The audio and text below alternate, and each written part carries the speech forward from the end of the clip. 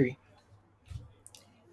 Hello, everyone. Welcome to the Outcast Broadcast podcast.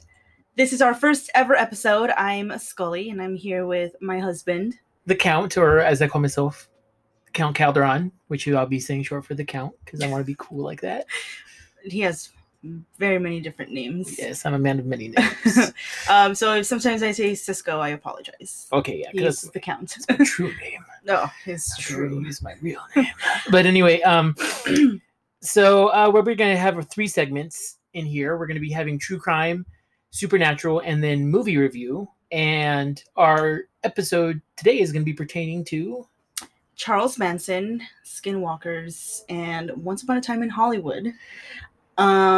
Generally, this is the breakdown because I'm a little true crime obsessed. Well, we both are, but that's more your field. It's where more my knowledge. Yeah, where I'm more the supernatural side, and then we both really enjoy movies. Yes. So we're always at the movies. Yes. We have the AMC stubs. Yeah, we literally watch movies about 3 times a week. Yeah. We have a pretty broad spectrum of what we like. So you're probably going to see movies here of every kind. Yeah. You will find that we're fans of horror movies, though, and science fiction and true crime movies. Absolutely. Very much so. So anyway, let us begin.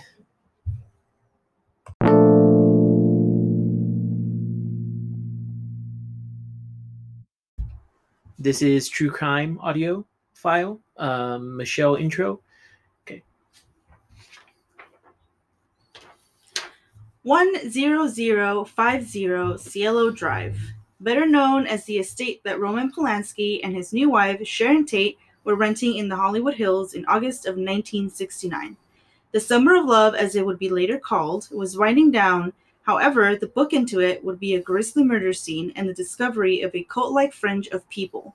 On August 9th, Tex Watson, Susan Atkins, and Patricia Krenwinkel descended upon Cielo Drive and gruesomely murdered Stephen Parent, Wojciech Frykowski, Abigail Folger, heiress to the Folger coffee fortune, Jay Sebring, Sharon Tate, while also terminating her 8.5-month pregnancy.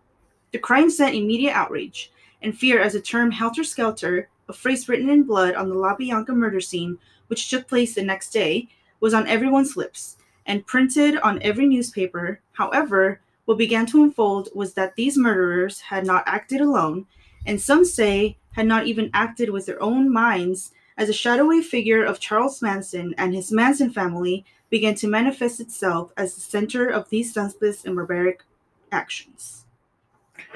All right. Well, Charles Manson, for anybody that lives out in Southern California like we do, I can't really say that anybody knows where Fontana is. I mean, Inland Empire. Yeah, I guess if you want to call it the greater Inland Empire area, which is like 60-ish miles, right? Just to let you guys know, I'm from Michigan. I have no idea how miles work in California. Okay, so yeah, I'm going to say about 60 miles east of LA, but I mean, we like to always say that we're like part of the LA area, I guess. Yeah. But yeah, this murder was what shaped a lot of California culture. Yeah, California culture. It's still pretty prevalent today. I would say that most people think Charles Manson when they hear California. Well, if they're into serial killers, if they're like us. If you're like us. Yeah, exactly. We should probably have like a guess who state. Like, guess which serial killer is associated with that state? That'd Jeffrey Dahmer. Yeah, Jeffrey Dahmer. What? Oh man, I Wisconsin. Oh, see, you already win. Because I was like, yes, Jeffrey Dahmer, Montana. I would think Ted Bundy, Montana. He was California too, though. But no. Wow, I suck at. I already lose this game because I know the sophomore murders, or not the sophomore murders. The opposite of fraternity, sorority murders. Yes, was in good old Florida. Everything shitty happens in Florida. Yeah, Florida man. Ted Bundy was a Florida guy. But yeah, back to Charles Manson. I have to say that I think he's the only person listed as his occupation being a singer-songwriter / cult leader. Cult leader. But would you consider it a cult? I mean, you have this you have this person who is just very fucking full of themselves that, I mean, they manipulated a whole mass of people. Like Jim Jones. This guy created his own entire city. Well, I know that a lot of, when you get into it, they say that Charles Manson did a lot of things that try to master and manipulate. He obviously went for people that were like runaways. A lot of them, not all of them, but probably the majority of them. Yeah, probably the majority of them. They were out at the Spectre Ranch. Spawn Ranch. Spawn Ranch. Yeah, there we go. So that was that was still located in the Hollywood Hills, but that was pretty desolate, kind of isolated. Right? Yeah, I mean, fun fact, you can actually still visit that place today. I know a lot of people on Instagram still take pictures there. Instagram moments. Doing it for the gram.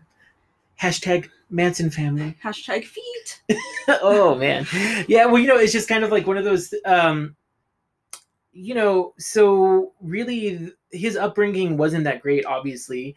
His mom, I believe, was like a prostitute. Yes, I think she was a prostitute. Yeah, so he was born in Cincinnati in 1934, which is crazy because you don't think of him being that old when these murders happened, but he was about like 35.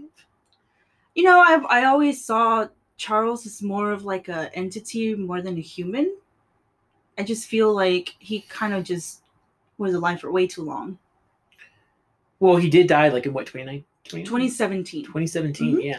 So he was alive for a good old long time, and I mean, he never really was repentant. He always would tell the parole board that if he got out, he would just do it again. So, I'm convinced this guy would have committed way more murder. I think one thing that I struggle to call Charles Manson himself is a serial killer, because I think a lot of people think Charles Manson is a serial killer himself. Mm-hmm. Yeah. I think only 2 murders were actually documented that were of his hand. Well, I know if we look at the timeline, right before the murders, the Sharon Tate murder and all that kind of stuff, he actually tried to show them what a murder was, and I guess tried to commit one himself. Yes, I do remember. So it was kind of weird, but like there was a whole bunch of things that went wrong with that. So it kind of sounds like obviously back in those days, we didn't have security camera systems like we do now. Crime was just kind of easier to commit in those days. I mean, back then you could get away with anything. Yeah, really. Almost. Yeah, because surveillance was just kind of blossoming, and even then, we didn't have anything, like there was no internet, no anything. So I do kind of struggle to call him a serial killer, and I think that's what the kind of the basis of this is for us. It's just should Charles Manson even be up there with like Ted Bundy and oh my God, I'm totally Gacy. Yeah. Dahmer and that kind of thing. These people who did gruesome murders and who were just pieces of crap in general. To where Manson, he definitely put the idea in the head of these young ones. Yeah. But I don't feel, at what point do you become accountable for your own actions? Yeah. I think, one thing that I very, very strongly believe in is if somebody is telling you that you should probably do these things, it's up to you to actually do them. So I don't know if Charles maybe did plant this idea in the minds of,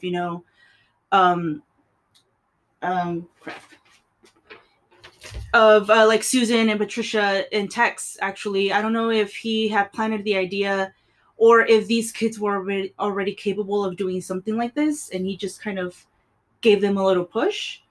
Yeah, it is strange because I do think, one thing he's guilty of pushing them in a direction. Oh, of course. And when you have, if you're looking at him, they call themselves a family. And if he's the father, then just like any other father or mother, when your kids do something wrong, the blame is always on the parents. Well, yeah, you're the one that's supposed to be, taking care of them. Yeah, and just for I'm not trying to bring up something completely different, but like mass shooters. Yeah. The first thing that people blame, where were the parents? Yeah. Yeah. Which, side note, if you have never seen Let's Talk About Kevin, phenomenal movie. You should probably watch that.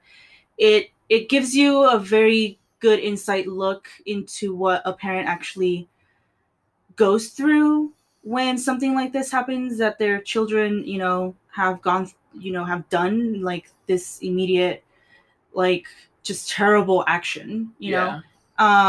Yes, let's talk about Kevin, one of the greatest, I believe, a true crime movie that I've seen. That is it. That I remember. That is interesting. So obviously this. I mean, Charles Manson's probably not going to win any Father of the Year awards. Going back to that, probably in hell, because his primary goal was Helter Skelter. Yes. Which he got from a Beatles song. A Beatles song, which was actually inspired by a, I believe it's like a ride or some sort of, it looks like a lighthouse, and it has a spiral like staircase going around it, and you're supposed to, like, you get these burlap sacks and you ride on top of it and you kind of slide down. Maybe I'm wrong. But it's, just children's ride. That's what the Beatles were which is what's inspired by the Beatles. Yeah. So how you get, race war from a song about a children's ride in the UK is... It shows, I think, I mean, obviously... Charles Manson was probably not the best hinged person. No. Mental health right there. There was some bad mental health. If that's avocation... If this whole thing is avocation for mental health, then I don't know what is. It's like, let's not be codependent. Let's not have a cult leader. Yeah. For one. Let's probably not take drugs, that many drugs. I'm not anti-drugs at all at this point. The summer of, just the 60s in general, going into the 70s was just all about drugs. Like, free mind, freeing your soul. Yeah, he definitely hijacked that movement. Yeah, it kind of pisses me off. In a way, because, the 60s were all about love. Summer of Love, man. Even like in Woodstock, there was literally only one person died, but it was only because they got smashed by a bus. Like, other than that, you have a perfect scene there where you can probably create an atrocious amount of atrociousness. And nothing happened. It was just love and drugs. Well, that's kind of crazy, because when you think about it, I bet, because let's see, how many people: Sharon Tate, J.C. Bring. We'll say 8 people. So Stephen Parent, Wojciech Frykowski, Abigail Folger, Jay Sabring, and Sharon Tate. And Sharon Tate's baby, if you count that, it's about 6 people. That, yeah.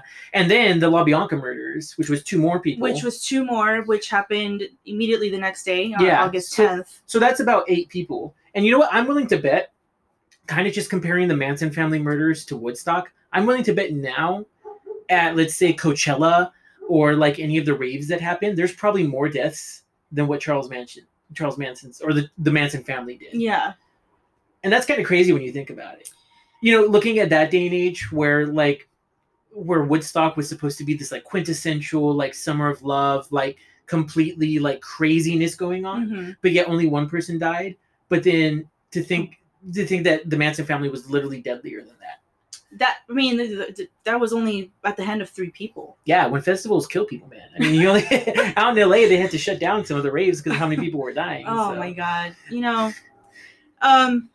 But just, I feel like, because I guess the reports had said that Quincy Jones was supposed to be in this little hoopla that they were throwing that night, who was a friend of Jay Sabring. Wow. And as well as actually Steve McQueen was supposed to also be there. Oh, man. Steve McQueen was actually, he was invited, and he had invited a date to go with him. But this date essentially ended up saving his life because she just wanted to have an intimate night in. So, sex saves lives. Now you hear that first at the Outcast broadcast. Sex saves lives. Yeah, use protection, guys. Sex saves lives. But imagine if these more high profile people had been there. What's kind of sad though is I feel like if Sharon Tate hadn't been pregnant, I feel like, and this isn't shading anyone else at all, but I feel like she's the one that created the big outcry. Was, man, they killed a pregnant woman. And Sharon Tate, she was this really sweet person that was just kind of getting fame. She wasn't famous in her own right at that time. She was more famous because she was attached to Roman Polanski. Well, she'd also been in I believe it's called Valley of the Dolls. Correct me if I'm wrong, but she had also had already been in a movie. But she's tied to Roman Polanski, who directed one of the best horror movies, in my opinion, Rosemary's Baby. I don't know to what extent the quote unquote fame of these murders would have been had it not had these people. Yeah, because I mean, you think if Steve McQueen had been there, Steve McQueen, damn, I think that would have been I mean, again, it's a huge loss in general. None of these people deserve to have died the way that they did, but Steve McQueen had been there, I think it would have just been tenfold at that point. Yeah, it definitely would have. Who knows what it could have been, or I mean, the whole point of this obviously was, like you said, helter skelter, and their mantra was to start a race war, because he thought that, and it wasn't. Obviously, Manson ended up putting a swastika on his forehead, which, when he was in jail. Freak. Yeah, exactly. So it was never really, I feel like it was never really known if he was like white supremacist, because in a lot of what he said, it didn't really seem like there was any supremacy there. It was more just a way to create chaos and anarchy. Yeah. And then they would become lords of that chaos. Yeah. Which the women that were part of the Manson family that were incarcerated followed suit and also carved swastikas into their foreheads, and I believe also shaved their heads. Well, at what point is this just trying to be shocking? I mean, I feel, and to be fair, I feel like most of this was for shock value, and what kind of piece of shit is that safe? Yeah, safe. So yeah, what piece of exactly? What is for the shock value of it? That just seems so ridiculous. If I'm doing shock value, I'd just walk outside with my, my ass painted or your something. Ass painted. I don't know. See? She pulled that one out of her ass. Walk outside with your ass painted. I mean, if you guys, if anybody, I'm a very tame person. I'm the shyest person you'll ever meet. But I mean, I don't even know to what point. That is just because I don't see, if you're really not espousing white supremacy, then what does putting a swastika in your forehead even mean? Well, I feel like Charles, fuck you, I'm white, and all of them were white, essentially. I mean, this is some white people shit. Let's not lie. I'm half white. I'm half Irish myself. But only white people commit this crazy, atrocious ass crimes, man. This has white written all over it. Yes, it does. But I just Helter Skelter, which is also a book that was written by the attorney who was for the state of California against Manson. Okay. I believe his name was Buliowski. I don't remember right now. Correct us if we're wrong on that. Yes. But he wrote Helter Skelter, the book, which is it's an amazing book. It's very long. I don't usually read books, but this one I had to read. In that book, he stated that, although there's no accounts online of him being racist, he was a pretty racist person in the sense that, you have to be a pretty racist piece of shit to start a race war, because essentially what he wanted was for these murders to be pinned on black people. Yeah. And how fucked up is that? Yeah, I feel like you do have to have some sort of racism to be, but I mean, you also have to acknowledge the kind of racism that's going on. So in a way, it's kind of it's almost oxymoronic, because he had to know that there was racism being committed against black people in order for him to be hey, you know what, I'm going to do this, and they're just going to blame black people. You know what I mean? As you so eloquently put earlier, this is some white people shit. If you look at the way that white murders or white crimes are created against black crimes, I feel like white crimes are a lot more angry, a lot more they're a lot more psycho. They're a lot more killing people who are pregnant. I fucking hate you. Yeah, and then writing blood on the walls. And I mean, yeah, you just literally stabbed someone about 16 times that was pregnant. Yeah, 3 of those which were the fatal wounds. So after 3 times, you could have stopped. Yeah, I mean, she's a pregnant woman. She's that's what kind of just gets me so crazy. And this is nothing. Charles Manson was who he was. Yeah.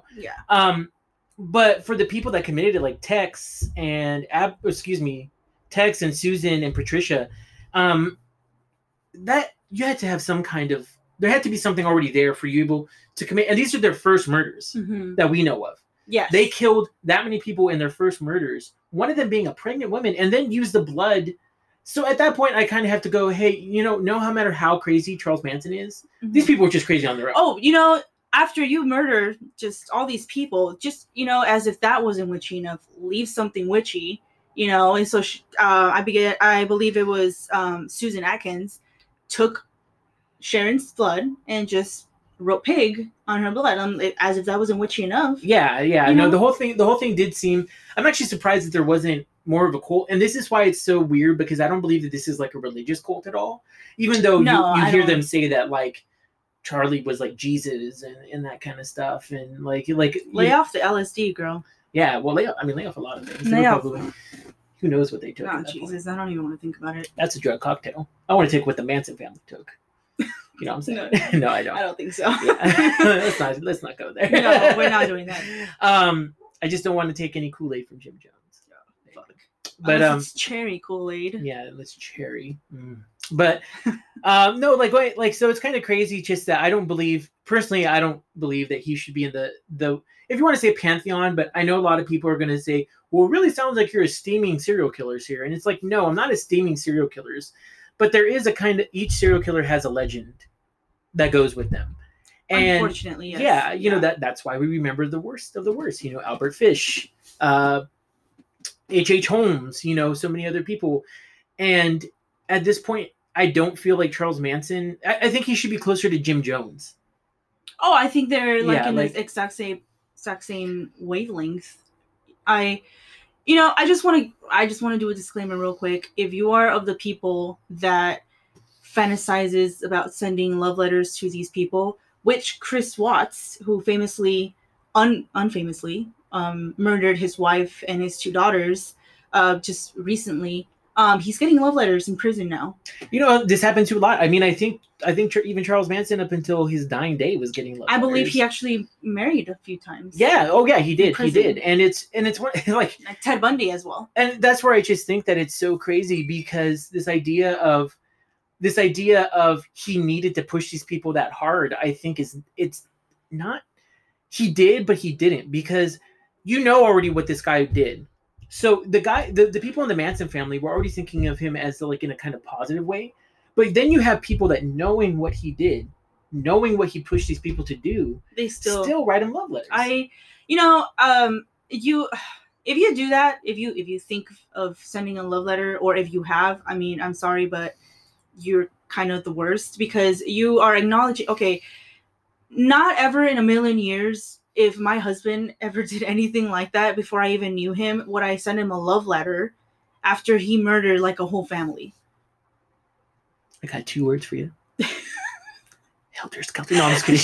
But yeah, I truly believe that. I think you, in your right mind, would be like, get this piece of shit away. Yeah. I mean, I know it would hurt you, but it wouldn't be like, hey, let's keep this going while you're in prison.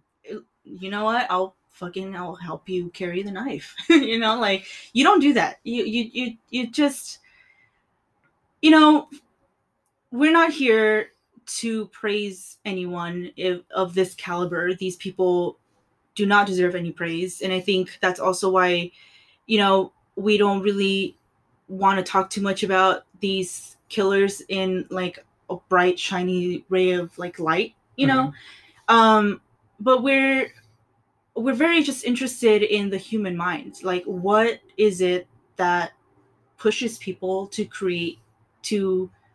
do these atrocious things? And I think it's one of those things to where the reason I think we started with Charles Manson is because obviously this is something that we've heard a lot about. It's it's very steeped in Southern California. Yeah.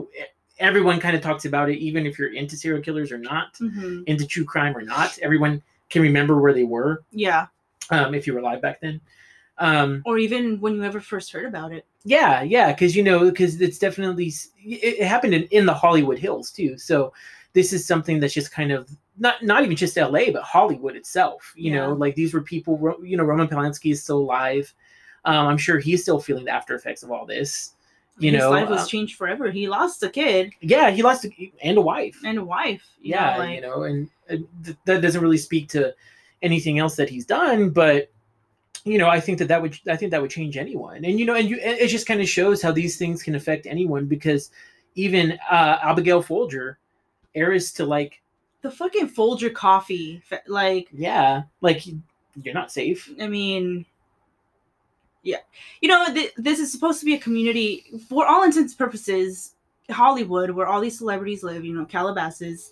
There's supposed to be these high, like gated, super security infused like communities, and for something like this to have happened, you know, granted, probably back then they didn't have the huge security systems that they do now, like, you know, Kardashians. I'm sure you have to enter a code or something. And yeah, no, well, definitely that's why I think a lot of these things, this crime is kind of what led to those things, is because you know, they didn't want just anyone coming into their houses. You know, this for all intent, I don't even know if that was a gated community to where you needed to check in or not, but still that was something to where I think this showed people at that time that anyone was not safe. Oh no, you know, this was also a time where, you know, and even my mother-in-law would say that back then nobody locked their doors, nobody locked their windows.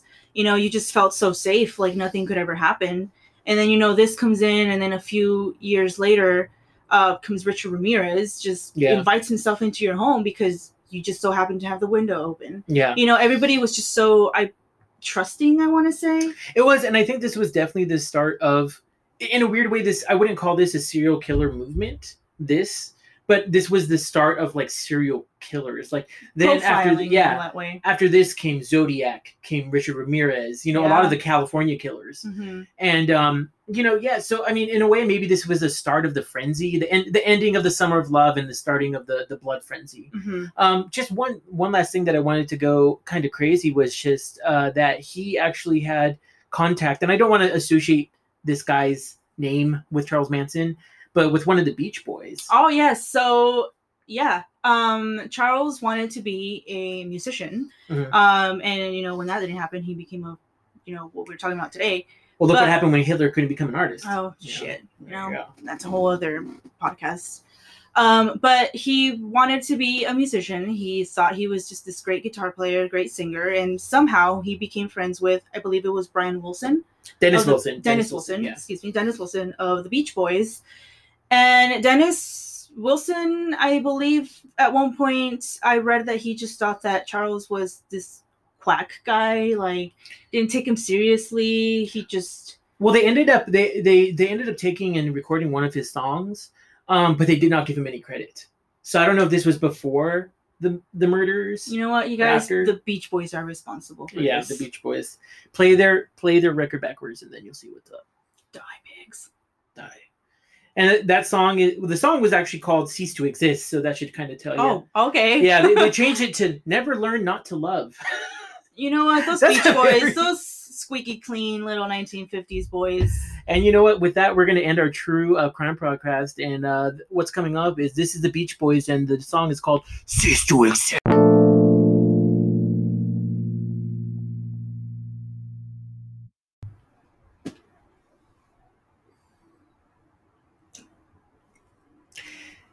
In Navajo culture, a skinwalker is a type of harmful witch who has the ability to turn into, possess, or disguise themselves as an animal. The term is never used for healers.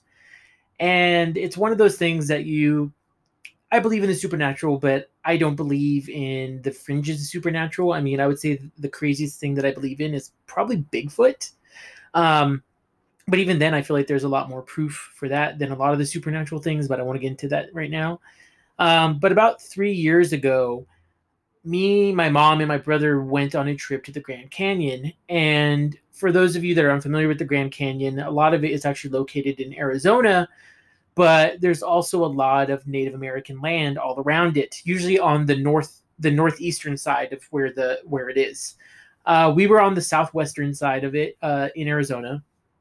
And so we encountered a lot of wildlife there. You know, there was actually a lot of crows. We actually had a watermelon that the crows completely hollowed out just because we left it alone for like 30 minutes. So there was a lot of wildlife, moose. And we had asked the rangers if there was any predators, and they said no, there's really no cougars, there's no wolves, no coyotes specifically, because those are the ones that are scavengers, and no bears and that kind of stuff. So anyway, um, I have very little Native American descent in me, but I have some of it. So I always took Native American culture and their omens to be something that maybe that we don't understand in nature, but something they did. But I always thought that skinwalkers were completely just just a scary folktale, which is actually how this story begins. Because I want to say it was the first or second night that we were there in the Grand Canyon area while we were camping, and it was pretty dark at night. The campfire was the only light that we had, and I had heard a tale, and I'm sure a lot of you had seen it on creepypasta or Reddit no sleep and that kind of stuff, to where this kid talks about being on Navajo land with his uncle, and they're like in a truck, I believe, but then all of a sudden they see something or someone running right by their truck.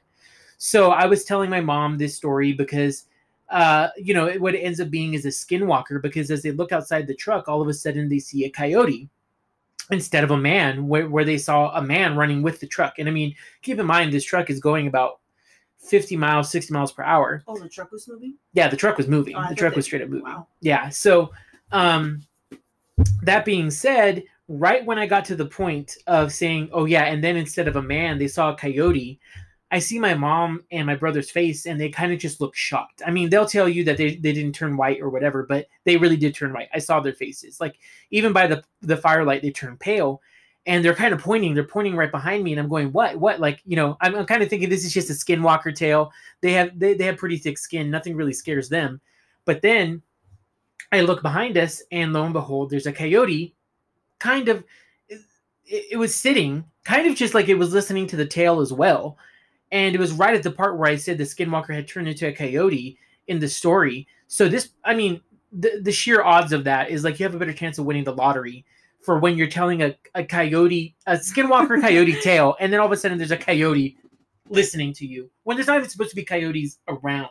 Can you imagine you're telling us a horror story about La Llorona, and then all of a sudden... Oh, hell no. That's a whole different tale for me. But yeah, no. So anyway, we all kind of just go quiet, and we watch this coyote, and it stays at a right about where the fireside is, like where the firelight is. It doesn't really come near us, and it looks at us. It just straight up looks at us. It doesn't do anything, and then it kind of walks away behind our tents. We're like, at this point, okay, no more scary stories. We're thinking maybe this is just a whatever coyote, whatever, and that kind of stuff. Anyway, we go to sleep. Nothing really happens at night. We kind of we just sleep it off and that kind of stuff, and then we get up in the morning. Me and my mom, when we're camping, always usually end up getting around at sunrise.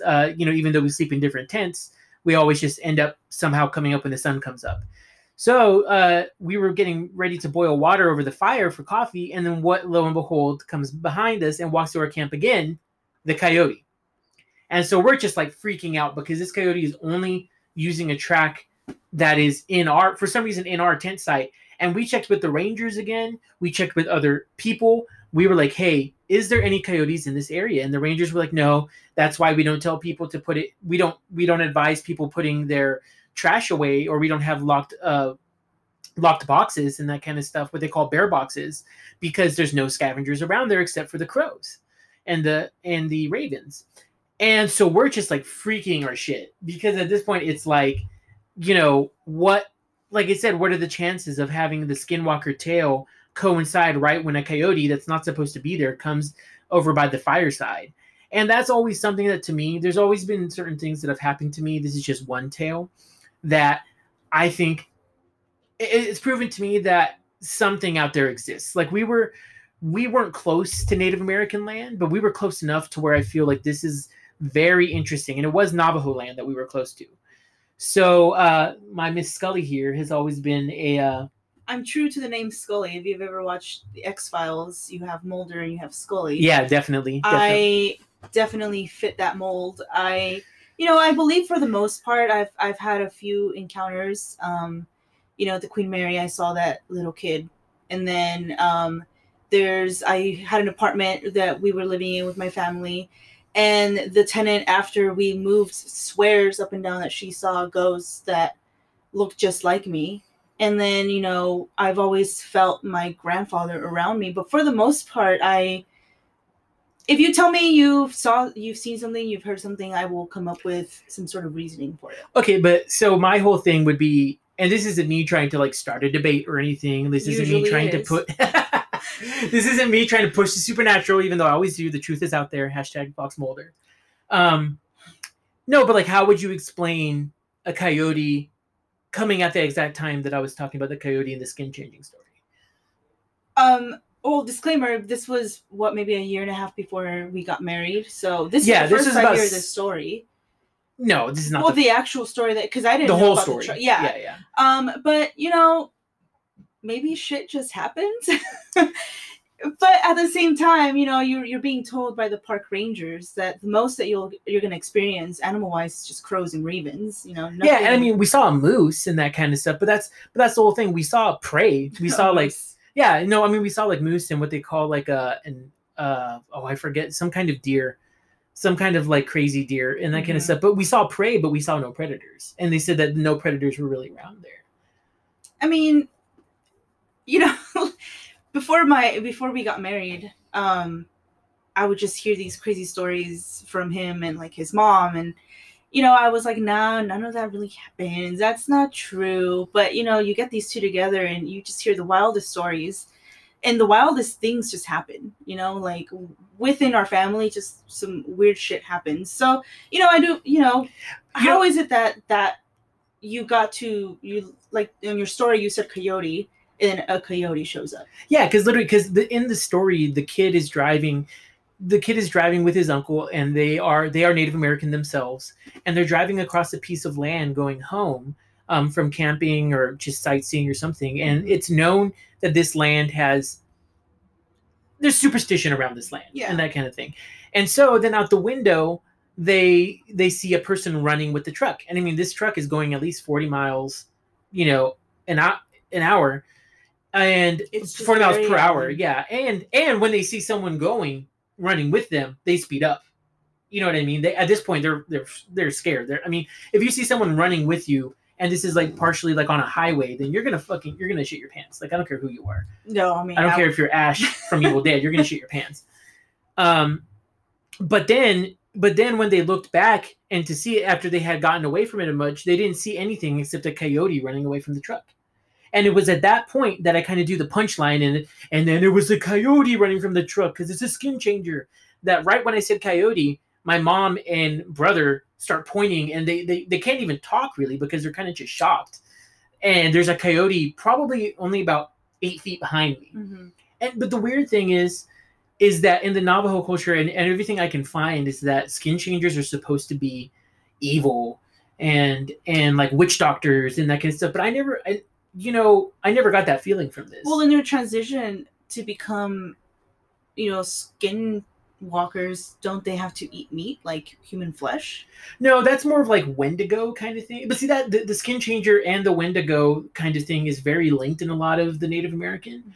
But like usually there is some sort of like evil thing they have to do in order to become, like they said, no healers are skinwalkers. Yeah. So, I mean, it's basically what they're trying to say is that this is black magic. Yeah. But, I mean, I guess the existential question of, is all black magic negative? I mean, it's black magic. Yeah. But, I mean, I guess I'm asking a skeptic about magic and that kind of thing. But, I mean... I'm a weird skeptic because, you know, I don't believe, but I'm fucking scared of everything. You know, like, I believe that there's a force somewhere, something negative, where you can probably call it black magic. You know, somebody's trying to curse you or, you know, do something. But at the same time, like, if you give me evidence, I will knock it away. You know, I won't really believe it. But it's most... If you're going to tell me that you're a witch, I will probably question you, like, you know, because I want to know to what extent you are a witch. But, you know, I feel like all black magic is negative. Because if you're using black magic, I feel like you're using it as like revenge, you know? I think that, I don't know, that's strange because I really, the whole point I've tried to get out of this is what was the coyote wanting to show me? You know what I mean? Like, or what was it doing there? Like, what was the message? Was the message that skinwalkers exist and that, yeah, you should respect Native American lore? I mean, that's the only thing that I could think of. Was like, hey, we're here, respect our land. Yeah. Yeah, but I mean, is that something really that you need a lesson learned? You no, because for the most part, one of the you are Native American, you know. Yeah, a little bit. Yes. Mm-hmm. So I don't feel like you're gonna be over here like, fuck Native Americans, you know, like you deserved your land stolen. Like, what is this coyote trying to prove to you? You know. I think in a weird way, I think it was, you know, when I told people the story, a lot of people were just like, whoa, that's crazy. Maybe it was letting you know that they're there, that they're still watching. Mm-hmm. And I think that is kind of interesting because, you know, with Native American land, I mean, you have things like the Wendigos, you have things like that they've seen in the forests, and they believe that the forests, and especially places like the Grand Canyon, which is a lot of spiritual. I believe that the Grand Canyon has a lot of spiritual energy around it. Anytime I feel there, I feel like it's completely just like, whoa. Like, I feel almost, I want to use the word belittled, but I feel like that's a little like harsh. I mean, it's the complete opposite. I feel belittled. No, but I feel like I lose myself in it. Like, it's so grand that it just makes me realize that I'm so small and that humans are just so small in this world that we can't even, like, how can we begin to comprehend the world when, you know, like something like the Grand Canyon, and they even see in the layers of the Grand Canyon how many millions of years it's been there. Billions of years. I mean, the Grand Canyon in general, like, it's probably one of the most inspiring, beautiful places you'll ever go. Like, it's something magical comes over you when you're at the Grand Canyon, you know? Yeah, and I agree, and that's why I think certain places just have that kind of power, and especially with Native Americans, they always went to places of power in the landscape. Yes, and nature-wise, of course. Yeah, like, you know, you even have the Anasazi who were in, I believe, Colorado, that built their land into the actual canyon side and that kind of stuff. And so, you know, these people really live with nature, and I think it's kind of ignorant of us to think that we know nature better than they do. But what the really crazy part is, if we have to start believing in things like skin changers, I mean, then things like the Wendigo, things like the Thunderbird, things like even Bigfoot, things that they've recorded for thousands of years. I mean, couldn't those potentially be real now at the same time? I don't know about that, buddy. I mean, well, that's what I'm saying. I'm explaining, like, if, to me, I'm not saying that was proof. I didn't see that coyote turn into a person. Dude, imagine if that just happened in front of you guys. Oh my god. Fuck that. I would have ran at that point. You would have left everything behind. I'd be like, Mom, get some fire. But see, you know, that's the whole thing, is like, that's fearful. And so that anything that incites fear in you, I feel, is always going to be negative. But what if it's connotated as negative? Maybe they don't even practice black magic. Maybe they're just some kind of crazy being. What color was the coyote? Just regular coyote, like more gray, like gray brownish, rusty brown. So I feel like if it would have been like black, it would kind of, you know, like serious black, it's black dog, it's bad luck. A grim. Yeah, or, you know, if it would have been white, it's like a peaceful, like, yes. Like Ghost be here. From be Game with of Thrones. Yeah. You know nothing, Jon Snow. Everything literally goes back to Game of Thrones. What if that was my direwolf? What if this is my last chance to get a direwolf? Like, you're waiting for your Harry Potter letter? I'm waiting for my direwolf. Yeah, I got my Harry Potter letter. Yeah. Slytherin. Yes, Slytherin pride. Yeah, I guess. Anyway, before we even get started on that topic, no, because I think, but to me, it's one of those things to where, like, it was proof of some existence of that. I'm not saying that animal could turn into a man, but I feel like it was some kind of, whether it was like a spiritual animal, whether it was connected to Native American lore, like maybe a deity, a god of like the green, if you want to call it, a god of the forest, as they call it. Yeah. Then maybe it was just like, yeah, like, you are speaking about things that are true here. Because I definitely feel like it was a sign. Like, it came to us at that exact point of telling about this lore. That, I mean, like I said, I have better odds of winning the lottery.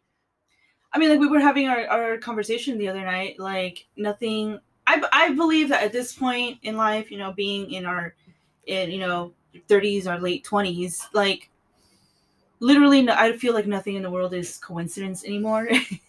It's just, you know, like, it's just if you believe in God, it's God having a sense of humor at this point. Like, I don't know why a coyote, I don't know how to say coyote. I don't know why that animal came to, present itself at the moment that you were literally speaking of it. Yeah. That's. But I mean, what would you call it if not a sign? I mean, like you said, I'm not trying to make you be like skeptic and be like, oh, it's just a dog that came in that. But I mean, in your mind, like truly, like how do you explain that off as a skeptic? I mean, that's what I always ask people, because it's more like, hey, give me reasoning in order for me to doubt it, because there's nothing I could really do to truly doubt this. I mean, you're close. Is the Grand Canyon close to the woods, like you would say, right? Like it's kind of there's right woods, there. Yeah. There's woods around. I mean, maybe it was just a coyote, like fucking having an adventure and like, hey, people, I mean, yeah, I guess I could, like coincidentally and that kind of thing, but I don't. To me, that's just kind of. But it's still very random that the hey people that you stumbled upon were just talking about you. Like, I don't think. Yeah, I mean, I literally was saying coyote in a scary story. Yeah. I mean, that's the equivalent of like, and then it was almost like I planned it as if it was like, and then the hook man of the woods comes out, and then I have someone hiding with a hook going, to purposely scare people. Yeah. It was like that, but I never planned. I don't own a coyote. I don't say that people should own coyotes or any wolf dogs because they're of the wild. They're wildlife. Yeah, don't they're own wildlife. Yeah, don't even own huskies. If you're in California, don't own huskies. Yes, just because you watch Game of Thrones doesn't mean you should own one. There's thousands of huskies in our damn shelters right now because people don't understand how like energetic they are and how they are just not suited for Southern California heat. Yeah. I'm sorry, but they're not. Like unless you're grooming them. Shop. Yeah, exactly. And don't adopt that. Anyway, after that tangent, as a skeptic, I don't really have an answer for that. I mean, like, boom, proven. Okay, ghosts are real. I'm not saying ghosts are real. See, but this was for me. Like, I truly believe, and just like to kind of get some background on me, I do believe in ghosts way more than I believe in cryptozoology. I don't believe in like the dog man or like that kind of stuff. I believe in Bigfoot, but that's because people have been seeing Bigfoot and documenting it for thousands of years. She just did a Bigfoot motion. Her best Bigfoot motion. Yes. But like this was my first kind of, I call it like super, like regular supernatural, which is like ghosts, quote unquote demonic, like that kind of stuff. And then I call it like the higher mysteries, in which you have like cryptozoology, like actual tangible beings that can actually defy physics. Because I mean, if this is a skinwalker, what we're really getting into the realm here is that these beings can legitimately turn from human shape to animal shape at will, from what it seems. Yeah. So I mean, but this could also attribute things to things like the werewolf. You know what I mean? What if these are the things that people have been hearing about for thousands of years, and they were really the same thing, but we just had no idea. I mean, I don't know. What would it take for you to be like, yes, they're skinwalkers? I mean, literally see, if my cat right now had the energy to do anything other than just sleep, if she could just turn into a human right now, then yes, I believe in skinwalkers. Okay, but that's a regular cat. That's a household cat that we got from the pound. Yes. But what I'm saying is, like, what would you need to see? Could there be anything that you see in the forest, aside from literally seeing an animal turn into a human, that could prove to you that skinwalkers exist? I don't think I mean, unless I see it happening right in front of my eyes, I don't know that I could really believe that they're real. Yeah, I don't know. It's still hard for me. All I know is that this, and even then, I'm what I call like there's this word for it, like a skeptical believer, because like I said, I believe in supernatural. I believe like you shouldn't use a spirit board or what they call like a Ouija board. Yes. I believe that's opening up a gate. Yeah, don't do that. Yeah, I believe in those kind of things. When it comes to witchcraft, when it comes to other higher mysteries and legends and that kind of stuff, that's the only thing that I kind of am like, I don't know about that, Jan. Yeah. I know, need to Karen, you're kind of pushing it. Yeah, I know exactly. Like, you're kind of pushing it. This is where I kind of, it goes into those realm of people where like they talk about abductions, but then they go into this like crazy aspect where they're like, yeah, and then I played tennis with the aliens and like, I mean, some people get some pretty elaborate stories. Okay, you know what, Charlie? Stop. Whatever you're inhaling. Aliens. No. So that's a whole... Okay, aliens are a whole other arena. You know, I always get freaked out when we start talking about aliens, to the point that we don't really normally... I don't know if have you ever seen a movie called A Fire in the Sky? Yeah, I've heard of it. Okay, that movie, fucking trippy, dude. That movie scared me. I will say, you know, and there's some crazy things where like skinwalkers are actually linked with aliens. For instance, if you guys ever and have never heard the story of Skinwalker Ranch, go type in bedtime stories Skinwalker Ranch. It's one of my favorite YouTube channels, bedtime stories. And dude, oh my god, Skinwalker Ranch, if you're a fan of the paranormal, if you're a fan of aliens, if you're a skeptic, go check that out, because damn, like there is so much more. It's not really the Skinwalker that I'm talking about, but there's just so much there that it's like, what the hell's going on there? Yeah. You know what I mean? Like a lot, and you know, there are people who link supernatural to aliens, but I prefer to think that one is super scientific and one is spiritual, and maybe they'll kind of meet up someday. Yeah. Like, I think that's where we're going. But for now, they're both two different things. So, okay. Yeah, you heard my story, and your verdict is still... My verdict is, don't believe in skinwalkers. Okay. But that is a very difficult... I don't know, man. Like, don't believe in skinwalkers, but there's no answer to my story. A coyote showing up when you're talking about coyotes... That's hard. I don't know. Maybe he was looking for the Roadrunner. You know. Me.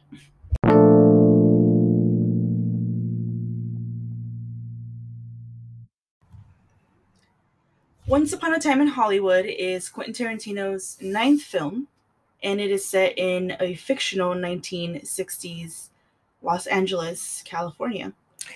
Yeah, and right now it's sitting on about 85% Rotten Tomatoes. 85%. Do you feel like that's... We saw this when it came out back in July of 2019. Yeah. And I know that it's up for like some awards, I want to say. I don't know. I believe Brad Pitt just won Best Supporting Actor. And I know Quentin Tarantino won something for it. I'm not sure if it's for screenwriter or director, but I know he won an award for it as well. So I think this is definitely a Tarantino movie.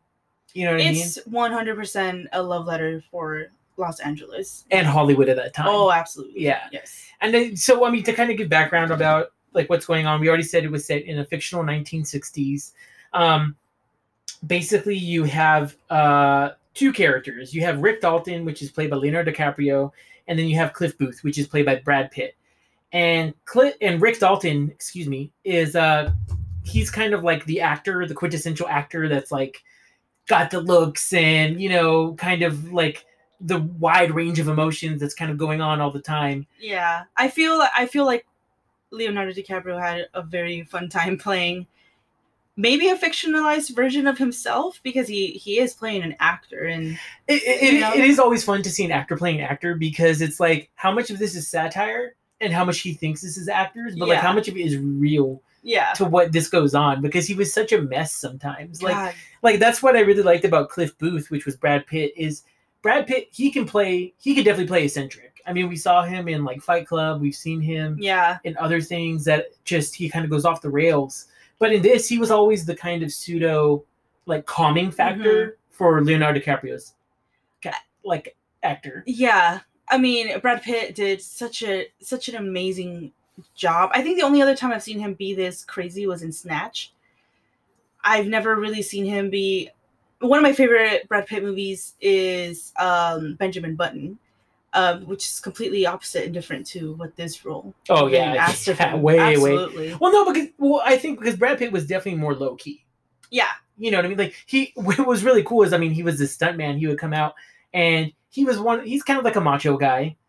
Yeah, like that whole scene with Bruce Lee, and I'm a Bruce Lee fan, so this was kind of problematic for me because I didn't like seeing Bruce Lee put out as like this like arrogant. There's a scene where he's supposed to be with Bruce Lee, and Bruce Lee comes off as this just complete arrogant asshole, and and Cliff Booth, which is Brad Pitt, kind of chastises him and kicks his ass like completely, and And so like it's kind of hilarious, but I think it's also kind of like a obviously taking a dig at what Bruce Lee was.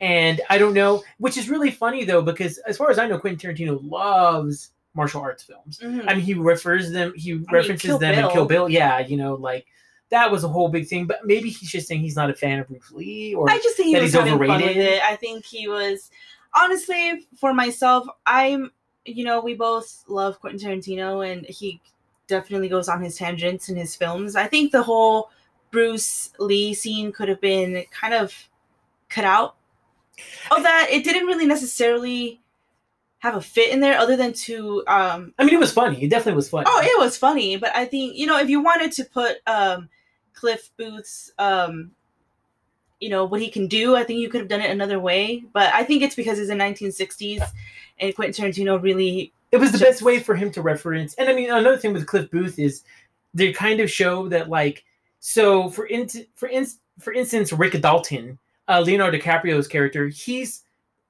glory days are over. He's trying to find his niche. Yeah. And Cliff Booth has always been his stunt double and kind of always got jobs through him. Mm-hmm. So Brad Pitt is very, very intimately like ride or die for Leonardo DiCaprio's character, but he's also known as being kind of problematic, kind of having these things happen to him on set. You gather that a lot of people kind of don't like him. You know, the whole thing with the director's wife not liking him. That was hilarious. That was about Cliff Booth, right? Yeah, that was about Brad Pitt. Yeah. I mean, which, by the way, that stunt double was definitely stuntman Mike's brother. I definitely think that was his brother from Death Proof. Oh, so yeah, because he was played by who again? That he was actually played, yes, by Kurt Russell. Yeah. So Kurt Russell did have a little cameo in this, and it was kind of a callback because... No, he wasn't in this movie. The person that played the stuntman, I believe, is the brother to Kurt Russell's character. Kurt Russell, I don't believe, was in this movie. So you're saying... Wait a minute. You're saying that Brad Pitt's character? No. Okay, I'm confused here. Okay. I'm confused. Okay. Let's start all over, because we're going to... No. Just go. I think it's just a little Easter egg, because Quentin Tarantino... But who are you talking about? The guy whose wife hates him. Yeah, he's not a stuntman. Yeah, he's a stunt director. Yeah, but he's a retired stuntman. What? Okay, so obviously there's things that I even missed, because I thought... I do know what she's referencing, but I didn't think that the guy... So he was an ex-stuntman who's now the stunt director. His wife is the one that did not like him. Yeah. But then that was... I believe that's Stuntman Mike's Well, because brother. he referenced him, right? Yeah, because in Death Proof, he says, my brother is a stuntman, and that's why I became a stuntman. Wow. Okay, so that's interesting. Yeah, because that setting would definitely fit, because Death Proof was pseudo-60s. Dude, it was 60s, but a lot of people try to say that like it was set. They don't know what time period. I believe it was the 80s. I feel. At this point, I mean, who knows at this point in that kind of stuff. But it's cool because there's always interesting callbacks, because there was a lot of callbacks in this that really made it feel... I believe they used the same place that they used in Pulp Fiction at the start of Pulp Fiction when they were going out for coffee once. Really? Yeah, it felt... Because there's a lot of things about this that really... Because Pulp Fiction, a lot of people remember like the Zed's dead, kind of part and that kind of stuff or whatever. Baby. Yeah, it's a chopper baby. The whole heart, the adrenaline going into the heart scene. Yeah. But that movie was also a lot of talking. And I think a lot of people forget about that. To where the parts with John Travolta and Samuel Jackson. I think those parts are just amazing, legendary. Mm-hmm. I love when the Royale with cheese. That whole conversation is just hilarious. Royale with cheese. Yeah, I love it. And that kind of stuff. And then with Marcel's wife, I forget her name right now. Mia Wallace? Yeah, Mia Wallace. When the whole John Travolta scene with Mia Wallace when they're at the 50s diner, I think that the dialogue was just so amazing, and I feel like they kind of capture it with this too. Once Upon a Time in Hollywood, because like the scene that Leonardo DiCaprio has with the younger actress, like it's just so hilarious. But it kind of teaches you so much about his character. Yeah, he's just so vulnerable. He feels like his time is done. I think like he's really just trying to prove to himself and to other people that he's not like he's not old for Hollywood. Yeah, he's not forgotten. He's not forgotten. Yeah, and he just wants some kind of like validation. Even if it's coming from like this little 9-year-old girl. that's the best acting I've ever seen. Like, oh my god. And so there's a lot of people in here. I kind of want to also talk about Margot Robbie, her playing Sharon Tate. Damn, I really have to say for me, she was the one that stole my heart in that movie. Well, one of the controversies of that was that she only had about just 8 minutes of dialogue. She actually didn't have that much dialogue in the film, and so a lot of people are, I feel Quentin Tarantino has always been a woman empowerment kind of thing. I mean, you don't make Kill Bill not having kind of that kind of mind. Yeah. So I feel like maybe, Margot Robbie has only 8 minutes of dialogue, but it just goes to prove that she's just that good of an actress for you to compel, even with only acting and not really having to speak that much. I think that's true. She really conveyed a sense of almost like naivete with like naivete, the way I say that is funny. Naivete. I don't know why I said it like that. But like also like the sense of innocence. I like that I feel like she was unknowable. You know what I mean? Because that's what Sharon Tate is in this kind of like symbolization in the world, is that she's unknowable. She's just this person that was a victim, this beautiful victim, who kind of didn't do anything wrong. Mm-hmm. She herself was innocent. This was before Polanski's whole other bullshit, and that kind of stuff, which we won't even go into. But like I think they did a good way of showing her sexy, because they obviously showed her. I mean, it's Margot Robbie. There's no way that Quentin Tarantino. He had to show those legs, those feet, those legs and those feet. Definitely. I mean, when she had that dirty feet like little scene, I was like, Tarantino. Dog. Well, with Sharon Tate, it's unfortunate that in the real world and not in Tarantino's version of the events, which I found myself really yearning for that version of reality rather than what actually happened. But it was a true fairy tale. That's what I think I love, is that you're like, damn, this is something that I wish I could keep. Yes, it makes you wish that was the fate that had happened rather than what actually happened. But, unfortunately in this real world, the only reason we really know Sharon Tate's name is because of what happened to her. Mm-hmm. Had none of this happened, to what extent would her name have infamy? Not infamy, but like how much would she have been famous? What at all? Legacy? What legacy would she have? Would we even know the name of Sharon Tate now? What's kind of funny, and spoiler alert, this is a huge spoiler alert, just letting you guys know for anyone who hasn't seen it. It's been a year, guys. But it's been a year. I'm just, so stop now and go, I would say maybe in about 2 minutes ahead. Yeah. And that kind of stuff. But the whole point of the movie is it kind of butters you up for, the coup de grace scene. This is about Sharon Tate and her being at Roman Polanski's estate with Jay Sebring, Abigail Folger, kind of bringing it back from what we first talked about the Charles Manson murders. Yeah. Or the Manson family murders. Mm-hmm. And you expect that that's going to happen all throughout the entire movie. Yeah, like your heart's racing the whole time, kind of wondering, like, what is Quentin Tarantino going to do? Like, is he going to portray what actually happened? Or my heart was racing. I don't know about you, but I was like, fuck, what is about to happen? When the Manson family came on the scene and they finally were going to go do it, I was like, holy shit. Because Tarantino, he's known for being violent. You know what I mean? So violence in his movie is not something that's like, oh my God, this is not good. It's not a mind-blowing. And if anything, Once Upon a Time in Hollywood is super low violence. It's a lot tamer. Well, I mean, the last like 15 minutes of the film, 15, 20 minutes of the film are pretty gory. But generally, overall, like if you watch, Django, Inglourious Bastards, Kill Bill, like it's from beginning to end. It's even Pulp Fiction has its there's scenes of acute, intense violence. Yeah. And this is where with this, like, it does have that the payoff scene where, like I said, spoiler alert, Cliff Booth and Rick Dalton, Rick Dalton actually lives right by the estate, right next door. So he's actually there, and he just sees these hippies go into the house, and while Cliff, Brad Pitt's high character, on his ass, is high on a cigarette dipped in acid. Yeah. They go kind of see what's going on and what's wrong. And all I'm just going to say, it involves a flamethrower. And let's just say they saved the day. That's all I'm going to say. Oh my God. They saved the fucking day in the best way possible. And in the end, they got invited to Sharon Tate. Yeah, they said, hey, come on over while we wait for the cops. Party. Yeah, join the party. And, it was a great thing because you see, it's kind of like a it's kind of like a revenge fantasy, which I think that's what Quentin Tarantino is all about, because it's like saying, hey, to those people that committed this, fuck you. Like, this is what I want to do to you. Yeah. With this, it's more like Quentin.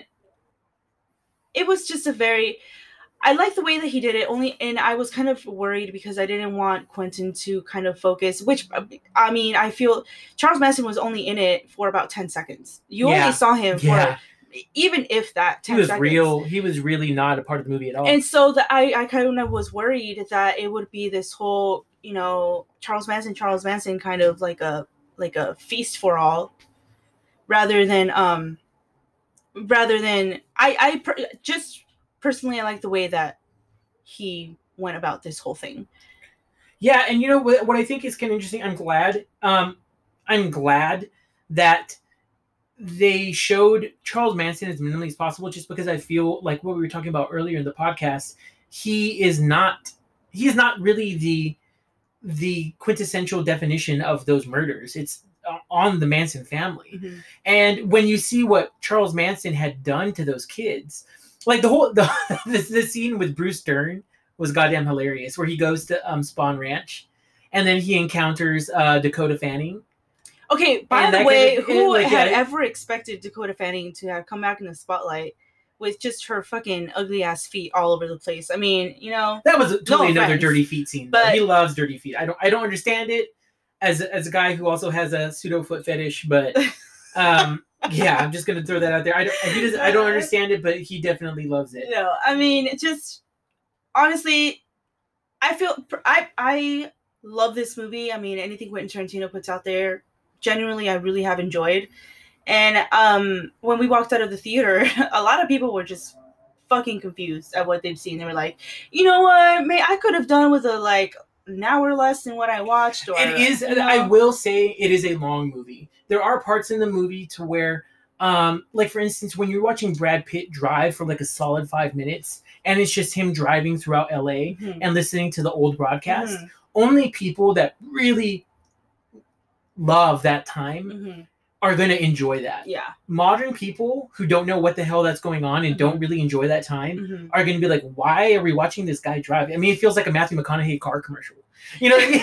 It's like, all right. And like, you know what I mean? Like, it was almost like, it was like an extended, like if each of those scenes in Drive with oh my goodness, the movie Drive, what is Ryan Gosling. With Ryan Gosling, like if each of those scenes where he was in the car listening to music had been extended by 5 minutes, there's at least like 3 or 4 of those scenes in this movie. Baby Driver, which is probably exactly what that movie is, exactly what you just described. I mean, this kid just puts on his earphones and he just fucking Baby Driver. Wow. But let's just say that Brad Pitt's character is not also driving, doing crazy stunt driving and that kind of stuff. He's just basically driving from point A to point B. In modern age, when you're driving, you're basically driving to get somewhere. I don't think anybody really just drives to drive anymore, unless you're like in like rural Kentucky or something. You know, like in California, for where we are now, you are driving to get somewhere, to get from point A from point B. I don't think anybody's really driving as like a leisure experience here, to where, not the way that he was doing it. I personally feel if you're going to go see a Quentin Tarantino movie, this is just what you need to expect. Quentin... See, I disagree on that. I kind of think that this was a...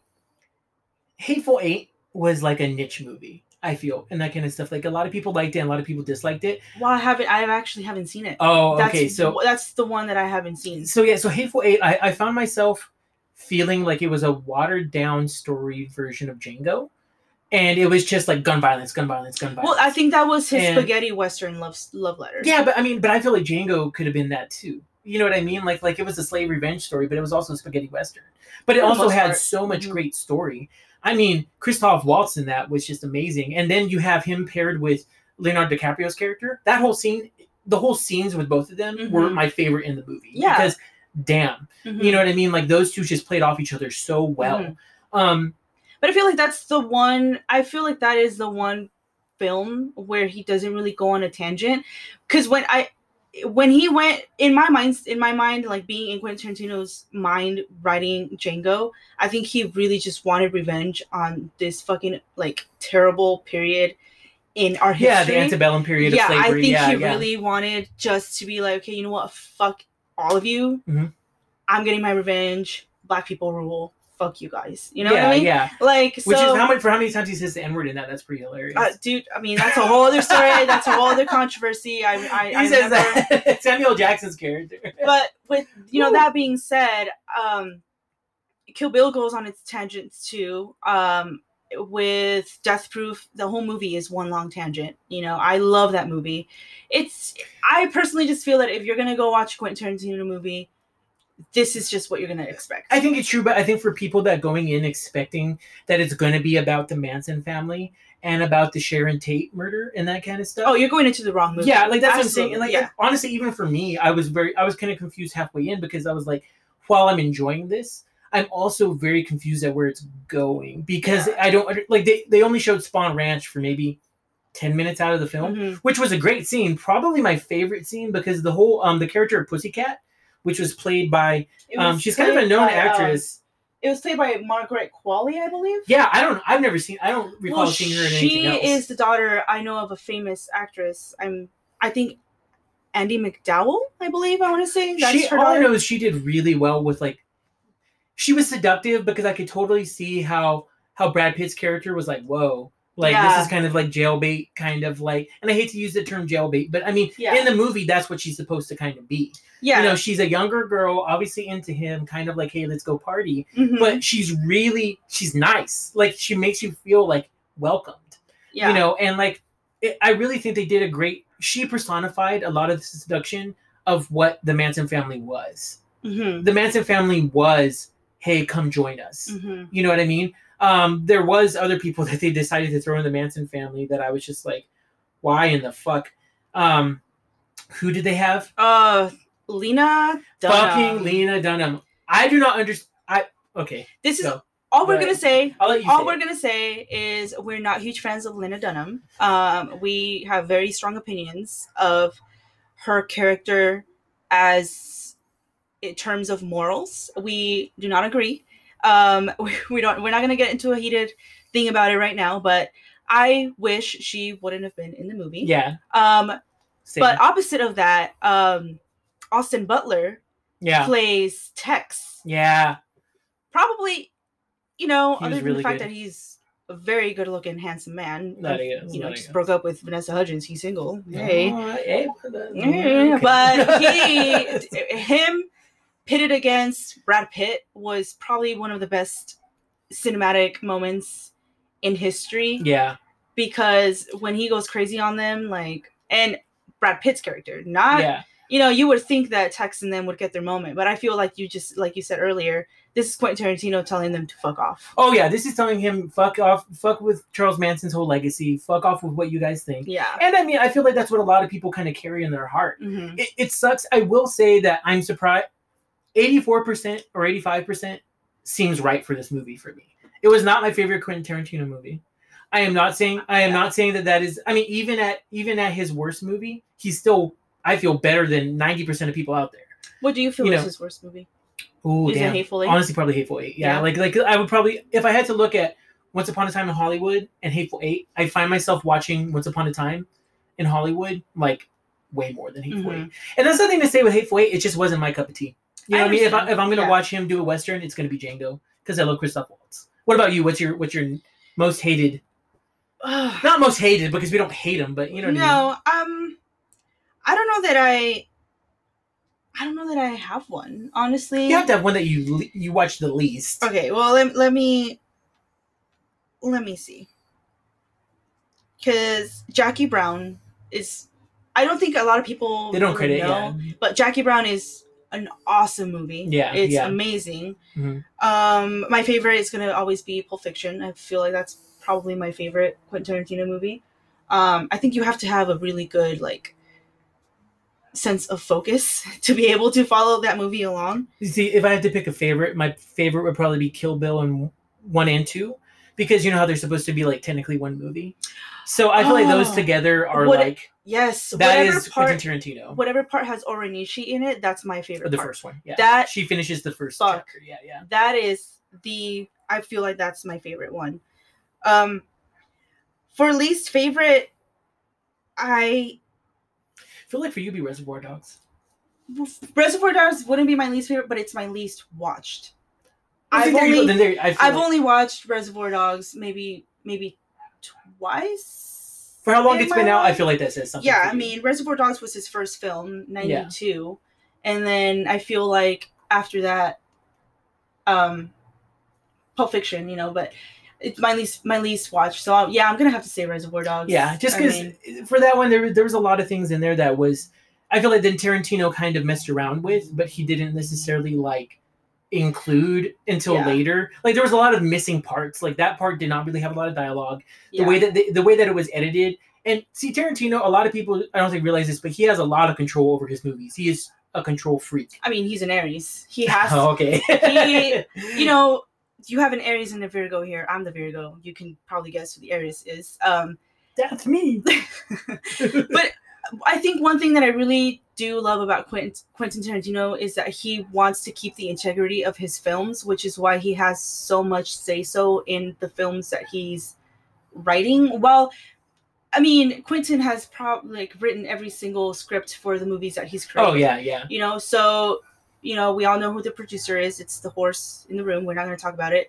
But I feel... And that's why I think I have so much respect for him, is because he's a writer-director. And I mean, his level of dialogue has to be some of the coolest. I mean, I don't even know what you would call it, but like, just like some of like the most like what I call punk, but I wouldn't even call it punk. You know what I mean? Yeah. Like it's just so like in your face kind of dialogue, and it's just so quasi like. His movies is like the punk rock of movies. Yeah, like in punk rock music, what I feel like Quentin Tarantino did what punk from movies, what punk rock did for music. If that makes sense. You know, and he's the one that mastered it, because there was people before him that definitely did great things and that kind of stuff. Mm-hmm. But he is the one that was like, hey, you know what? I'm gonna take kung fu movies. I'm gonna take your westerns. I'm gonna take your dramas. I'm gonna take your bank robbery, your heist, or whatever, and kind of mix them up, and then just put in a whole bunch of pop culture, because he loves the settings that really each movie is a love letter to a setting of what he loves in movies. Yeah. I will say that Quentin Tarantino is a genre all on its own. I don't feel like anybody really comes close to making Quentin Tarantino movies unlike Quentin Tarantino. I mean, you know, he made a name for himself, and, you know, I can't wait to see what his 10th movie is going to be about. Yeah, well, some people say it's going to be his last, so, you know, as somebody whose favorite director is Quentin Tarantino, I hope that's not true. For me, it'd be either him or David Fincher, or I mean, there's a lot of Ari Aster, you know, Eggers that are coming up right now. That I have to say, I don't know who my favorite director is, but he's someone that made me care about cinema so much more than I used to. I will say David Fincher is a close second, but always Quentin Tarantino for me. Well, but that's just my fascination with the Aries men. And with that little cute note, we will go ahead and end our first podcast. This has been the Outcast broadcast with Skully and the Count. So I will go ahead and sign off. Say bye, Skully. Goodbye. And thank you for coming.